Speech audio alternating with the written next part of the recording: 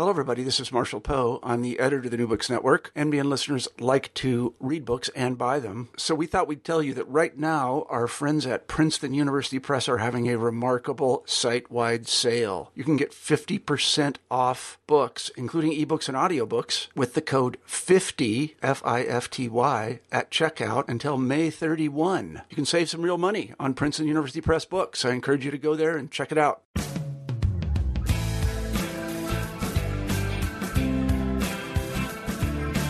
Hello, and welcome to New Books in American Studies. I'm Stephen Hausman, your host for today's podcast. I'm talking today with Jeremy Malloy, a Social Science and Humanities Research Council postdoctoral fellow at the Frost Center for Canadian and Indigenous Studies at Trent University. We're here to discuss his new book, Blood, Sweat, and Fear: Violence at Work in the North American Auto Industry, 1960 to 1980, which was published this year by the University of British Columbia Press. Jeremy, welcome to the New Books Network. Hi, Steve. Thank you very much for having me. It's my pleasure. First, why don't you tell us a little bit about yourself and your background and how you came to be a historian in the first place? Oh, okay. I guess I became a historian because my dad's a historian. It's kind of like pro wrestling. Like, you grow up in the business and you don't really know what else to do. You know what I mean? Like, it's your father doesn't have a normal 9-to-5 job. He's home all the time. You know, so this is what you get into. I don't understand the straight world. No, seriously, the reason I became a historian was because I left undergraduate studies for a time, and when I came back, I took a course in Canadian labor and working class history with Joan Sangster, who's actually director of the Frost Center right now and has a long time been a mentor to me. And while I was out of the academy, I have worked a lot of various, service level menial jobs that didn't pay very well, that had odd or interesting or work cultures that I was really curious about. And when I, came back to university, I didn't certainly intend to be a historian. I was taking a variety of courses, kind of trying to figure out where my interests were. And this course in working class history, like it opened a lot of doors for me intellectually and started to answer a lot of questions I had about why the workplaces I had worked in were the way they were, how work had mattered in people's lives, how work had shaped people and their ideas about what their lives could be or weren't, and how they might go about changing them, and that the workplace was this, really crucial vector of experience and identity for human beings. So I got really excited about, studying the history of the workplace. And I've been doing that ever since. Now, when I started studying the workplace, so we're talking about like 2005, it was not exactly boom times in the labor history industry, right? I was told a lot of times over the years that, labor history or labor studies was not kind of where the action was, and the scholarship was moving away from questions about work and questions especially about what happened at the point of production. And, this was true when I did my undergrad. I did work on hotel workers during my master's, when I did work on fast food organizing, and during my PhD. And, people would tell me this, and I would, I was hopeful. I understood where they were, talking about, and I certainly was cognizant enough of where trends in academic publishing and research were going to know that these people had a point. But I also, as I said, was really passionate that the study of work and work under capitalism was really crucial for people who live in a capitalist society like we do. And that since so much of our time, to quote a cliche, but a true one, is spent at work, it is an enormously important factor in producing our identity and producing how we respond to the world. So I just kept being hopeful that the pendulum would swing back and that labor and labor studies would become more important and more kind of central to academic inquiry. And we had the 2008 recession and still didn't quite happen. We had Occupy Wall Street. Now we have the election of Donald Trump on a very kind of platform that relied heavily on racism and misogyny, but also about an appeal to ideals of protectionism and a long ago kind of American political economy that no longer exists. And, it still hasn't quite happened, but I am starting to see a lot of, exciting new scholarship coming up with a labor focus. So I think that it is a a particularly good time to be discussing these issues. And I bring this up simply because you asked why I ended up doing this particular project, I believe. And the reason why is because I thought that my goal was to understand and explain violence in the workplace historically, because nobody had really done that before. There have been some good work on workplace violence, but much of it was very present focused. Mark Ames's book on workplace violence was a big inspiration to my own thinking, but it mostly covers the 80s and 90s. And I was interested in kind of taking the analysis back further to deepen the historicizing of the argument. So that was my primary objective, to understand and explain how workplace violence worked historically.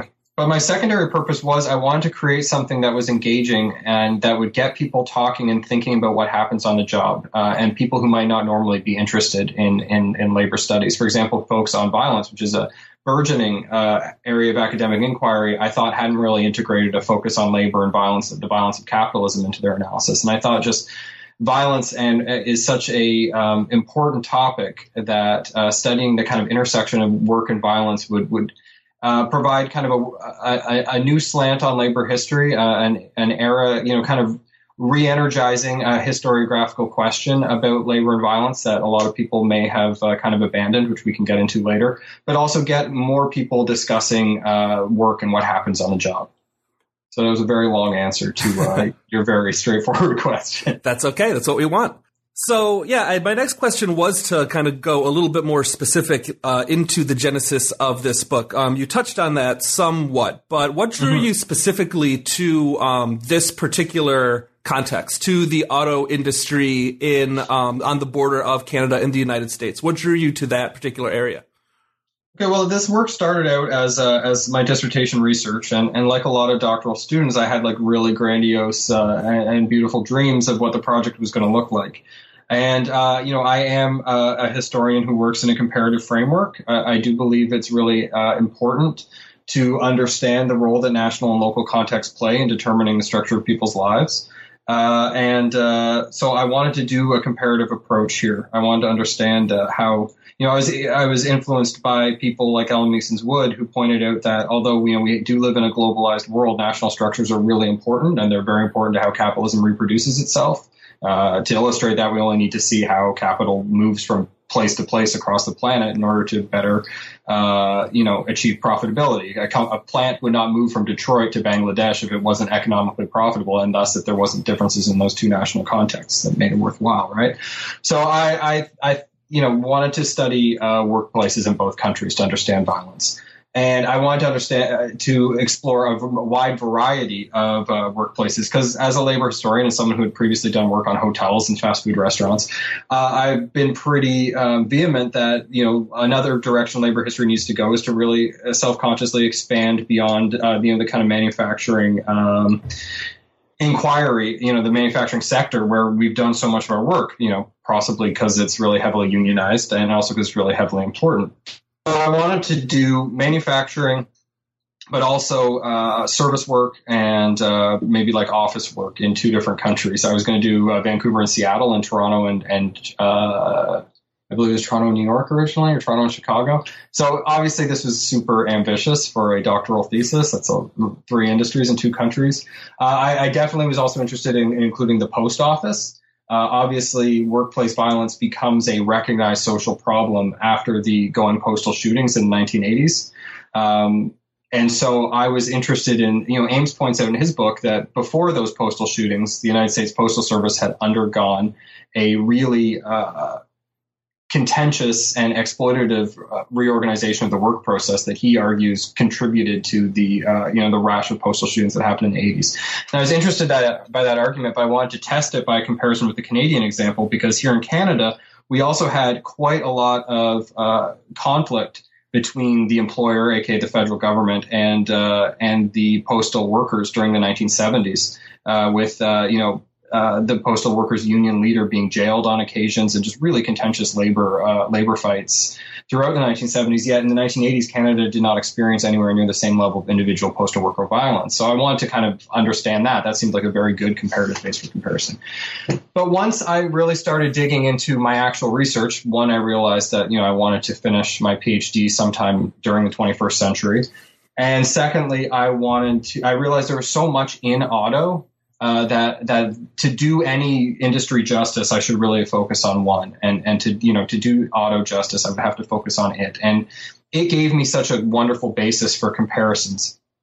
Auto was arguably the most important industry in North America during the 60s and 70s. I think that you can make a fair argument that it was the most important industry. Number two, I was able thus to make kind of apples and apples comparisons across the border, because in both Detroit and Windsor, there are Chrysler plants operating. So you have the same employer. And in both Detroit and Windsor, the workers there are represented by the United Auto Workers. So you have the same, you have branches of the same international union. So that really allowed me to kind of isolate the national context and the local context in a way I couldn't say if I was comparing, an accounting firm in Cleveland with a different accounting firm in Toronto, and they both weren't unionized. So that kind of was why I ended up choosing auto, and that's why I ended up going with a comparative framework with Detroit and Windsor here. So let's get into the book a little bit, and Sure. let's start with the context that you were just talking about. Tell us a little bit about the cities of Detroit and Windsor in the 1950s and 60s and into the 1970s, and particularly about the place of the automobile industry in these places, and how the contexts were similar and how they were different in this time period. Well, they're both auto towns. Absolutely. I'm sure most of your listeners will be familiar with Detroit being the Motor City, but Windsor, which is just across the river from Detroit in southwestern Ontario, has been historically very much an automotive manufacturing city as well, and kind of grew up around that kind of regional Rust Belt manufacturing economy. In the 1950s, both of them had stable union representation. The big organizing battles of the 1930s and 40s were over. And here is where I want to kind of raise, I think, an important historiographical point that my book is making, and why I believe the book is hopefully represents a kind of necessary new direction in labor historiography. It's pretty much kind of has been settled wisdom in North American labor historiography that obviously, in terms of labor violence, there were massive strike violence in the late 19th century and early 20th century, and things, clashes like Homestead, and in the early 20th century, the Ludlow Coal Wars, things like that. And then, the kind of the way the story normally gets told is, there's massive fights over organizing in the 20s and 30s, especially, in auto, absolutely, with, the Battle of the Overpass and other things like that. But then after, in the United States, the Wagner Act, and in both countries, the kind of institutionalized kind of taming of the labor movement, the rapprochement between labor and capital, represented by PC 1003 in Canada and the Treaty of Detroit in the United States, that kind of violence goes out of the North American labor process, and it becomes very rationalized and very bureaucratic. And what my book tries to argue is that violence doesn't actually leave the North American labor process in the 1950s and towards the, all the way up until the end of the 20th century. Violence changes. And so I just want our listeners to keep that in the back of their mind as we continue to unfold this story. So by the 1950s, yes, both these employers have, both these cities have an auto industry, although as Tom Segura has pointed out in his work, the auto industry is already starting to leave Detroit by the 1950s. And they're very much dependent, both towns, on the auto industry for continued employment. A major difference between the two cities is in terms of their racial politics. Now, I want to be very specific and clear on this for our listeners.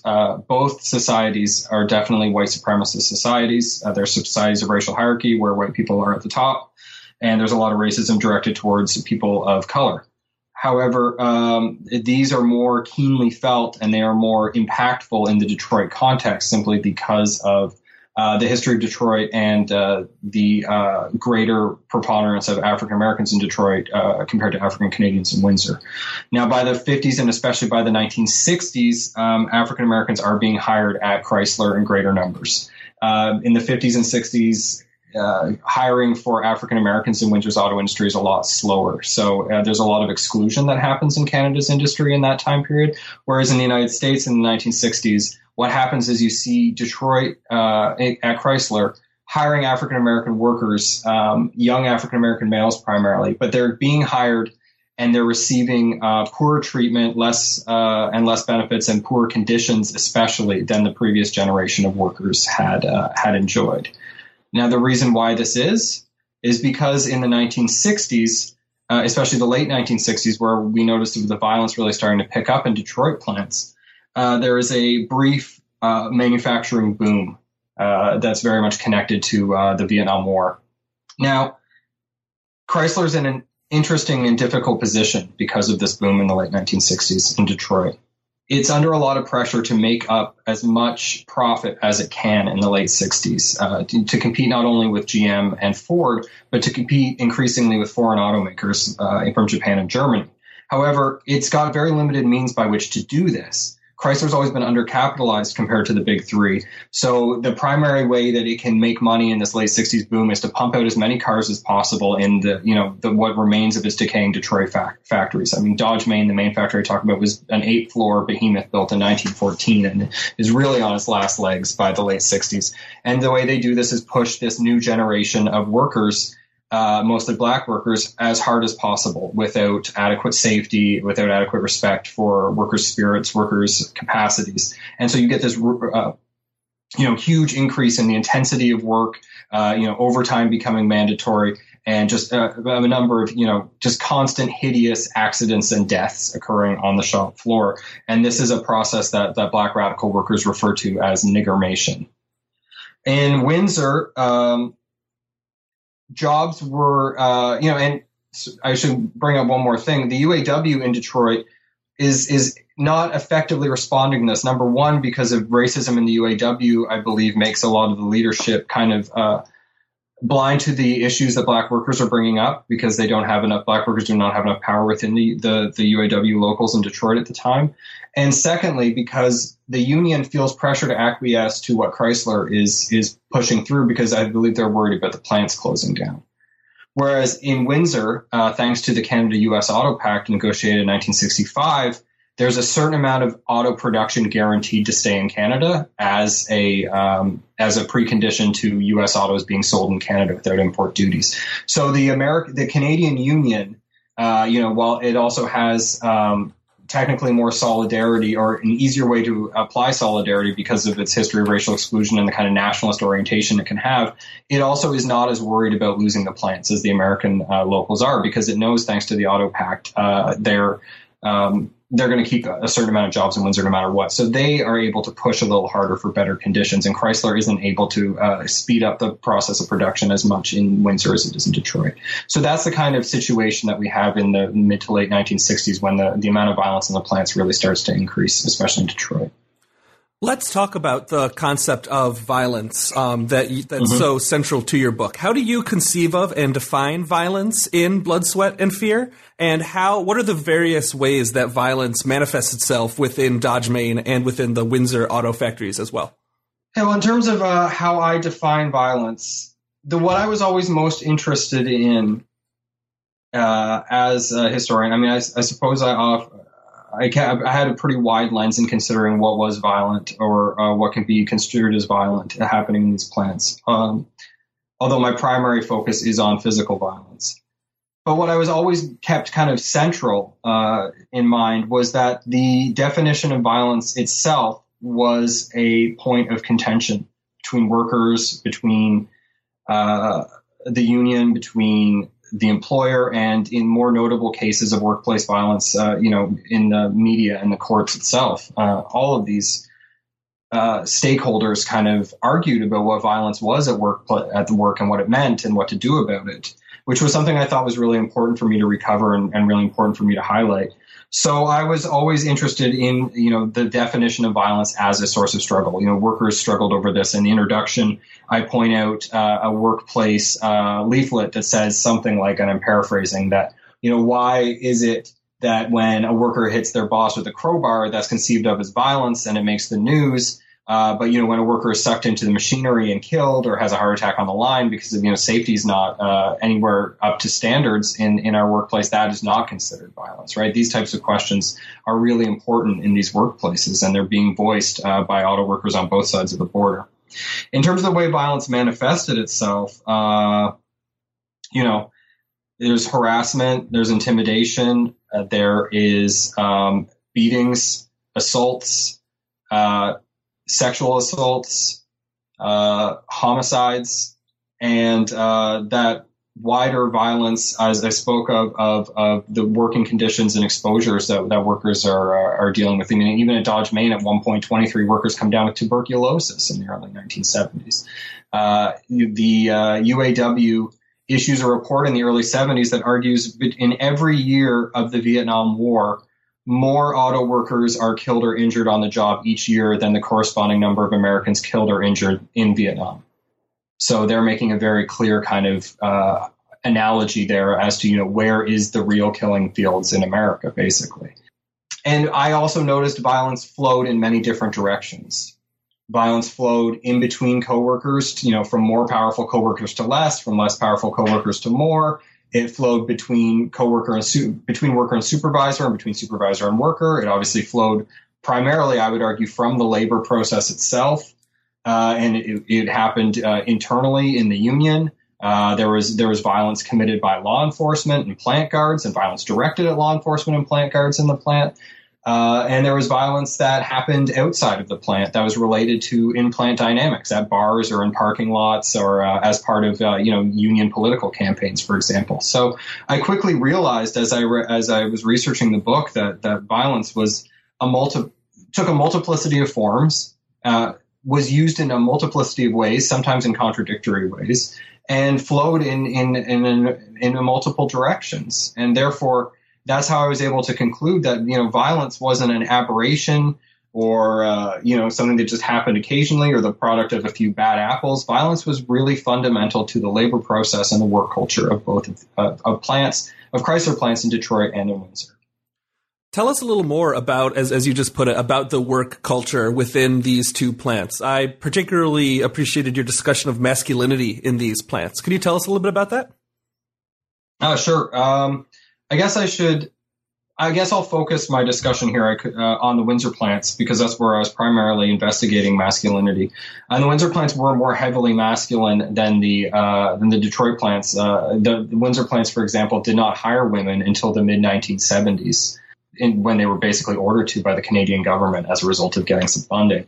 And, those plants were very heavily, stereotypically rough masculine culture type places, like the kind of places that Steve Meyer's written about in his work, and Wayne Luchek, who made the important argument that as far back as the 1920s, Henry Ford, opted to provide a kind of boys' club atmosphere for his male workers in order to get them to handle the monotony of the job and kind of offer kind of psychological compensation for that.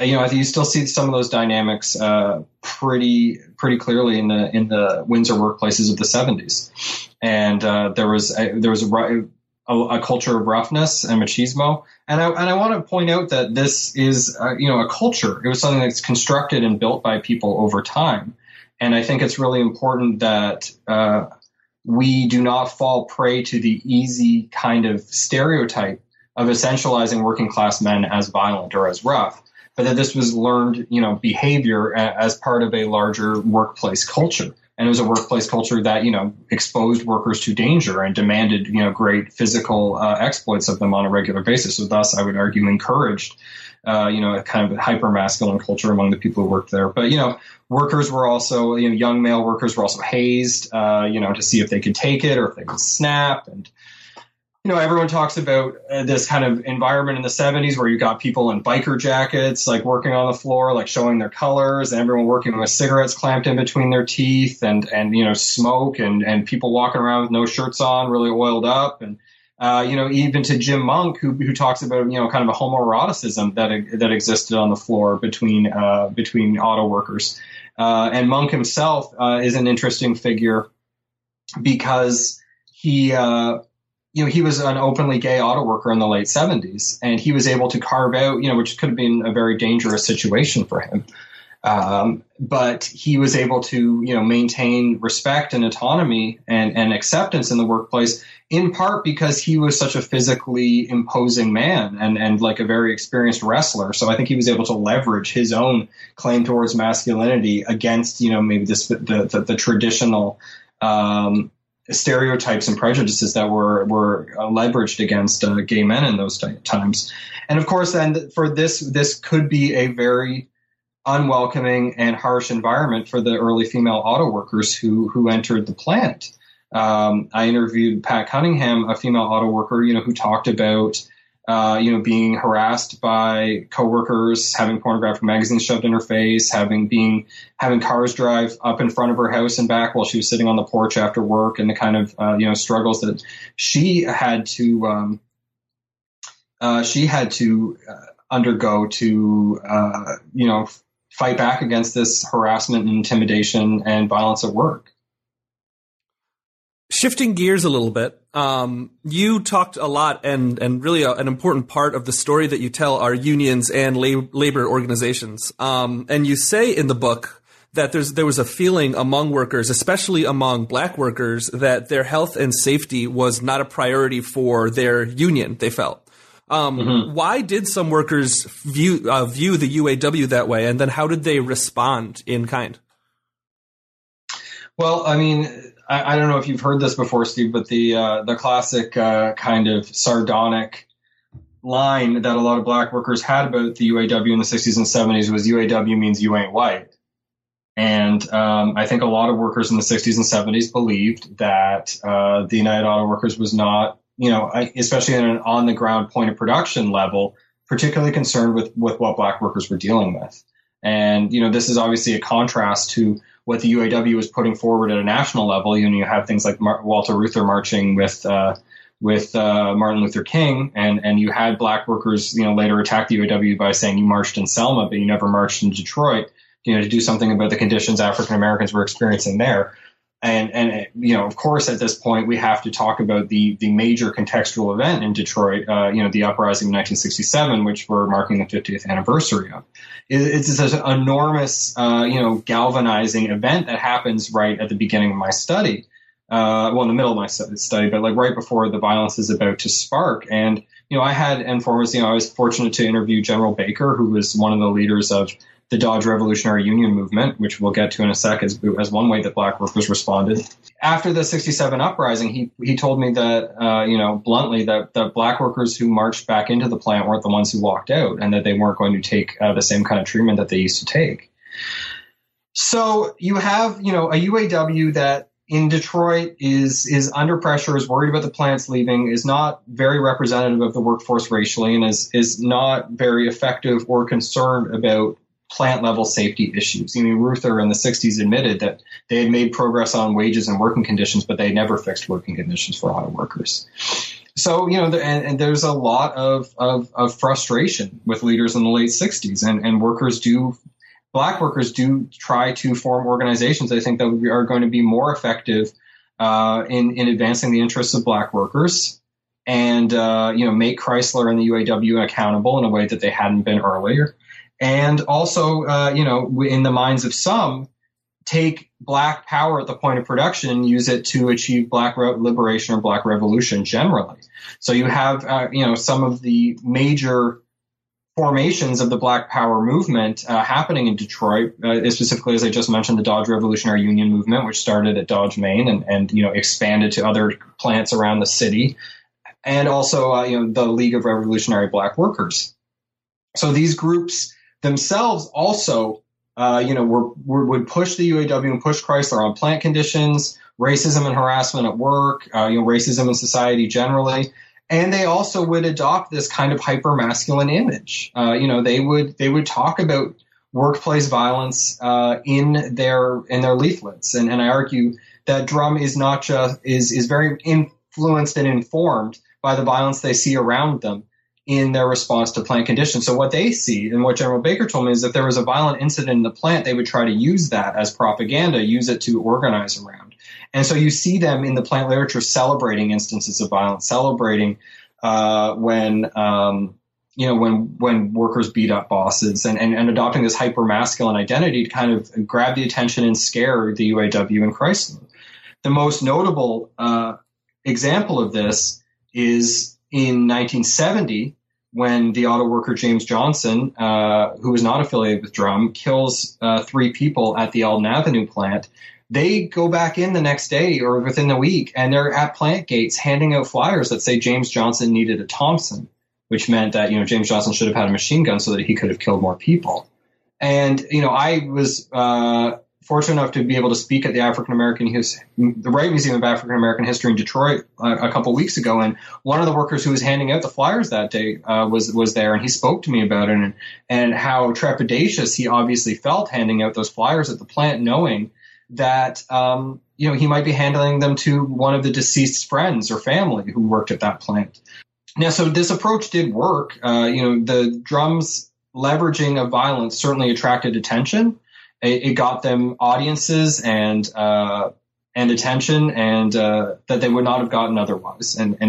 But as I also argue, it also alienated a lot of people, a lot of female workers, a lot of older workers in the plant who were not really enthusiastic about when a supervisor got stabbed. They didn't think this was a great thing to celebrate. Maybe Drum did not, that kind of hyper-masculine, hyper-violent kind of presentation did not go over well with all of their coworkers. How did management and the UAW and workers respond to both the more radical labor elements like Drum that you talk about within the company, and to the violence more generally in the plants? Okay. Drum itself experienced a lot of, they did have, I believe, like informal channels of communication open with Chrysler, but they also experienced a lot of repression as well. So a lot of Drum activists were fired, blacklisted, and while at the same time, Chrysler did talk with them in back channels, and they did start to incorporate some of Drum's critiques, or at least give the impression they were responding to Drum's critiques. So they did things like hire more black foremen, and discourage racism among white supervisors and things like that. So it was an interesting mix of kind of response and repression.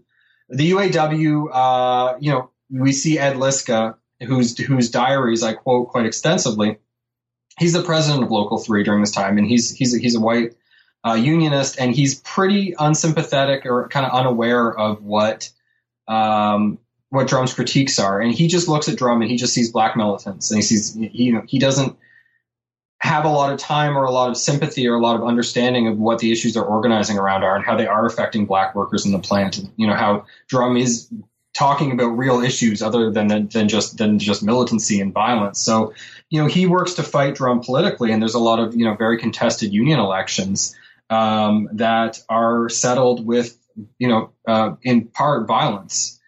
There's a lot of talk, and I speak to it in the book, and I'm not able to get anything specific because there's so many contested narratives about what happened, but there's definitely allegations of people being beaten around election time and elections being stolen, and General Baker again was standing with a Detroit housing activist one day, and they were in an office, and a bullet came through the window, and the Detroit housing activist was paralyzed. And Baker told me that he was later told that the UAW had been behind that.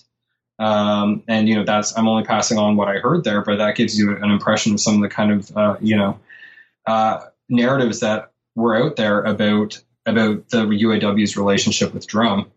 In terms of the Windsor plants, there was more co-optation.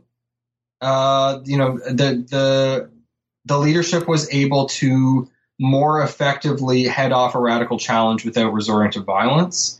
And the leadership was I would argue, able to better kind of co-opt resistance in a productive ways than the American leadership was.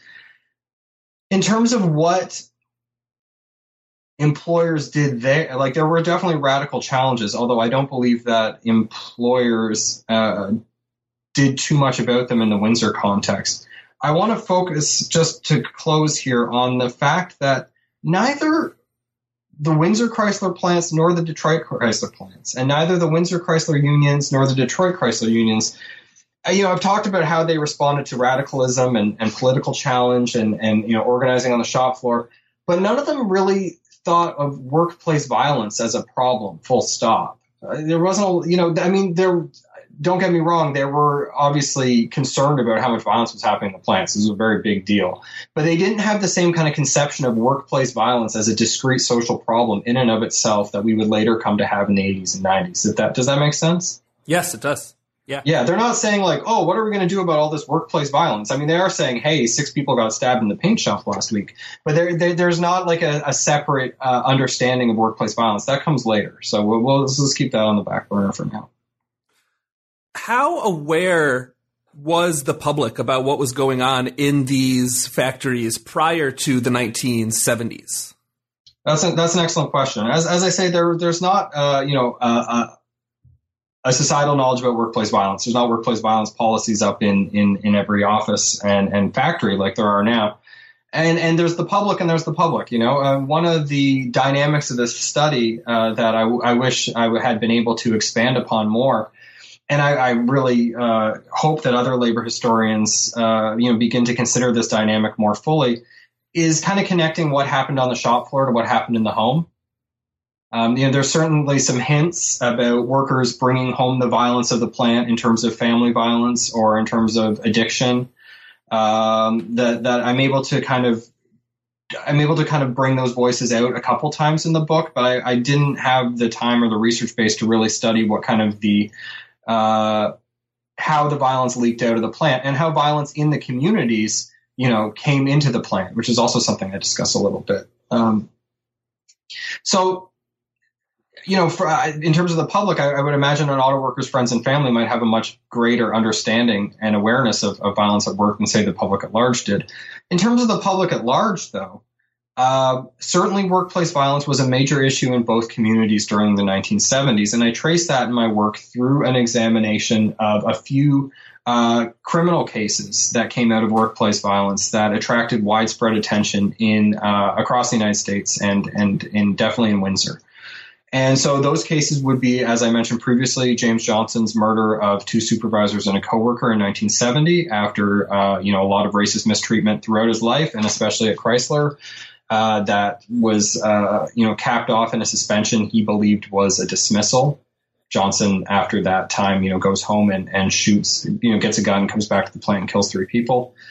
The second case is the shooting, attempted murder of Billy Harrell by David Mundy, who was David Mundy was an official with Ford Local 600 in Dearborn, and Billy Harrell was a skilled trades worker, and they were in the middle of a dispute about a union contract. And in fact, when the skilled trades workers voted down that contract, it was the first time that a UAW contract had been rejected by the rank and file.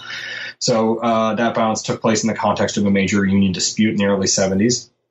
And finally, the only up to that point president of Windsor's Chrysler Auto Workers Union, Local 444, Charlie Brooks, was murdered by an auto worker, Clarence Talbot, who had been fired and was, upset with the union over the way his grievance had been handled.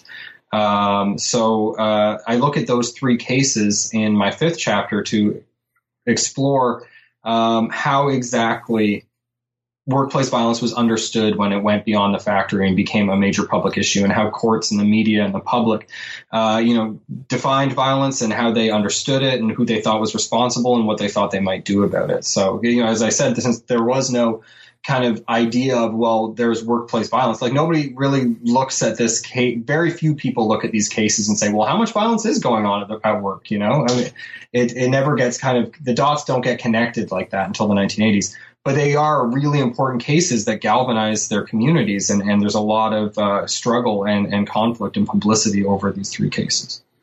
And that leads me nicely to my last big question that I have for you. And you call the 1980s the age of workplace violence in the book. What did you mean by this? And how was workplace violence described in media accounts in the 1980s and 1990s? Talk about the change that you described there. Okay. I think it's called the age of workplace violence because I called it that because that is the age in which workplace violence, becomes solved as named and defined as a social problem that we have experts about and expertise. The same way we have problems like juvenile delinquency or public obesity that you could argue have been around in some form or another for a long, long time before they were defined as problems in their particular historical moment. But because of a convergence of factors, they get named and there's a body of expertise and a push for solutions. And in North America, that's the 1980s. So I basically argue that obviously, my book, I think, demonstrates quite well that violence at work had been going on for a very long time before the 1980s. And the factors that lead there to be a definition of the problem and an awareness of the problem, I think are, number one, definitely that there's these mass shootings. And I think it's important to note in an age where mass shootings are such a prevalent problem is that the first place they become kind of operational as a ongoing, regular, tragic feature of North American life is in workplace settings. And so this really contributes to the concept of workplace violence, the concept of going postal. And thus, and I'm also wondering, based on conversations I've had with, people like David Goldberg, who's, a historian of Detroit and a historian of African-American work and politics, that whether it's not true that it's also notable in the 1980s because the problem becomes visibly white and the problem is classed as an individual problem because in the 1980s we see, white shooters being put forward, whereas, when there's a case like the James Johnson case, James Johnson is defined not as an individual, but as a kind of, by many as a larger signifier of, kind of black fury in Detroit, for example, whereas the preponderance of white shooters in the 1980s leads people maybe to define it as an individual problem. And I think this definition of workplace violence as an individual problem which is how it's defined in the 1980s, is both revealing and misleading. Number one, I do think it's revealing because, I mentioned a little while ago that, the settled historiography is that workplace violence disappears from the point of production, from labor relations in North America after the 40s, right? What my book argues, though, is that it doesn't go away. Workplace violence mutates. And in the 50s, 60s, 70s, and 80s, the way violence, the dominant paradigm of workplace violence mutates into individual violence, whereas in the late 19th and early 20th century, you see certainly there's individual violence in those eras, but the dominant paradigm is of mass violence for a mass age, right? The violence of modernity, of clashes in the streets between the agents of the state and Pinkertons and the agents of capital versus, striking workers, be they railroad workers or miners, what have you. And in the 60s and 70s and 80s, as befitting a much more individualized age in which class, I would argue, is experienced much more individually by working people, the predominant paradigm of violence becomes individual. I was always really struck by there was a Florida law, a take your gun to work law, I believe I mentioned early in the first chapter, where some of the arguments for this law, which proposed to allow people to bring a gun to work, and it's the present day law, and keep it in their glove compartment while they were on the job, the argument was that people needed these guns at work so that they could protect themselves from their coworkers.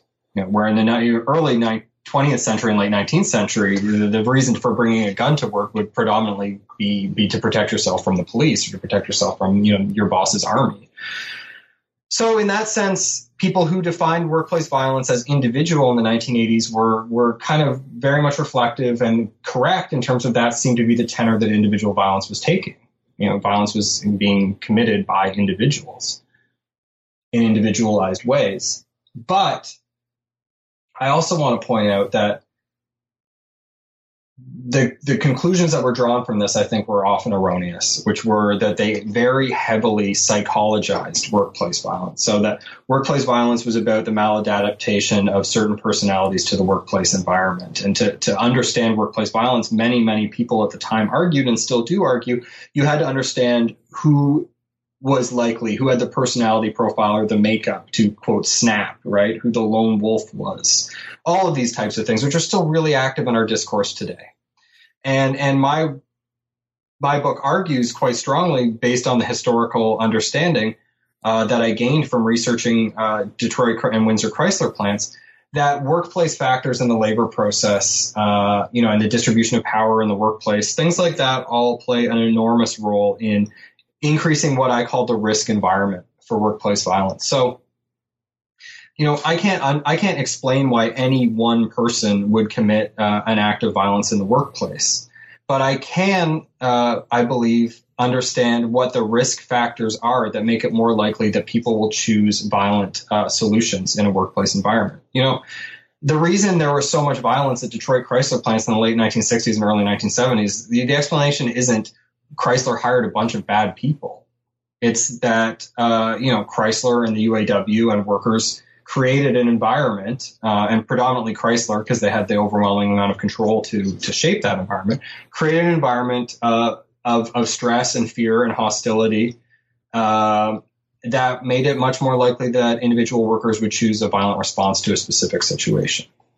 So, in the 80s and 90s, we do predominantly define it as individually. Although I will point out there's an interesting wrinkle in the Canadian understanding of violence at work, which here it grows out of an understanding of another issue that's becoming much more prominent in Canada in the 1980s, which is the understanding of the social issue of violence against women.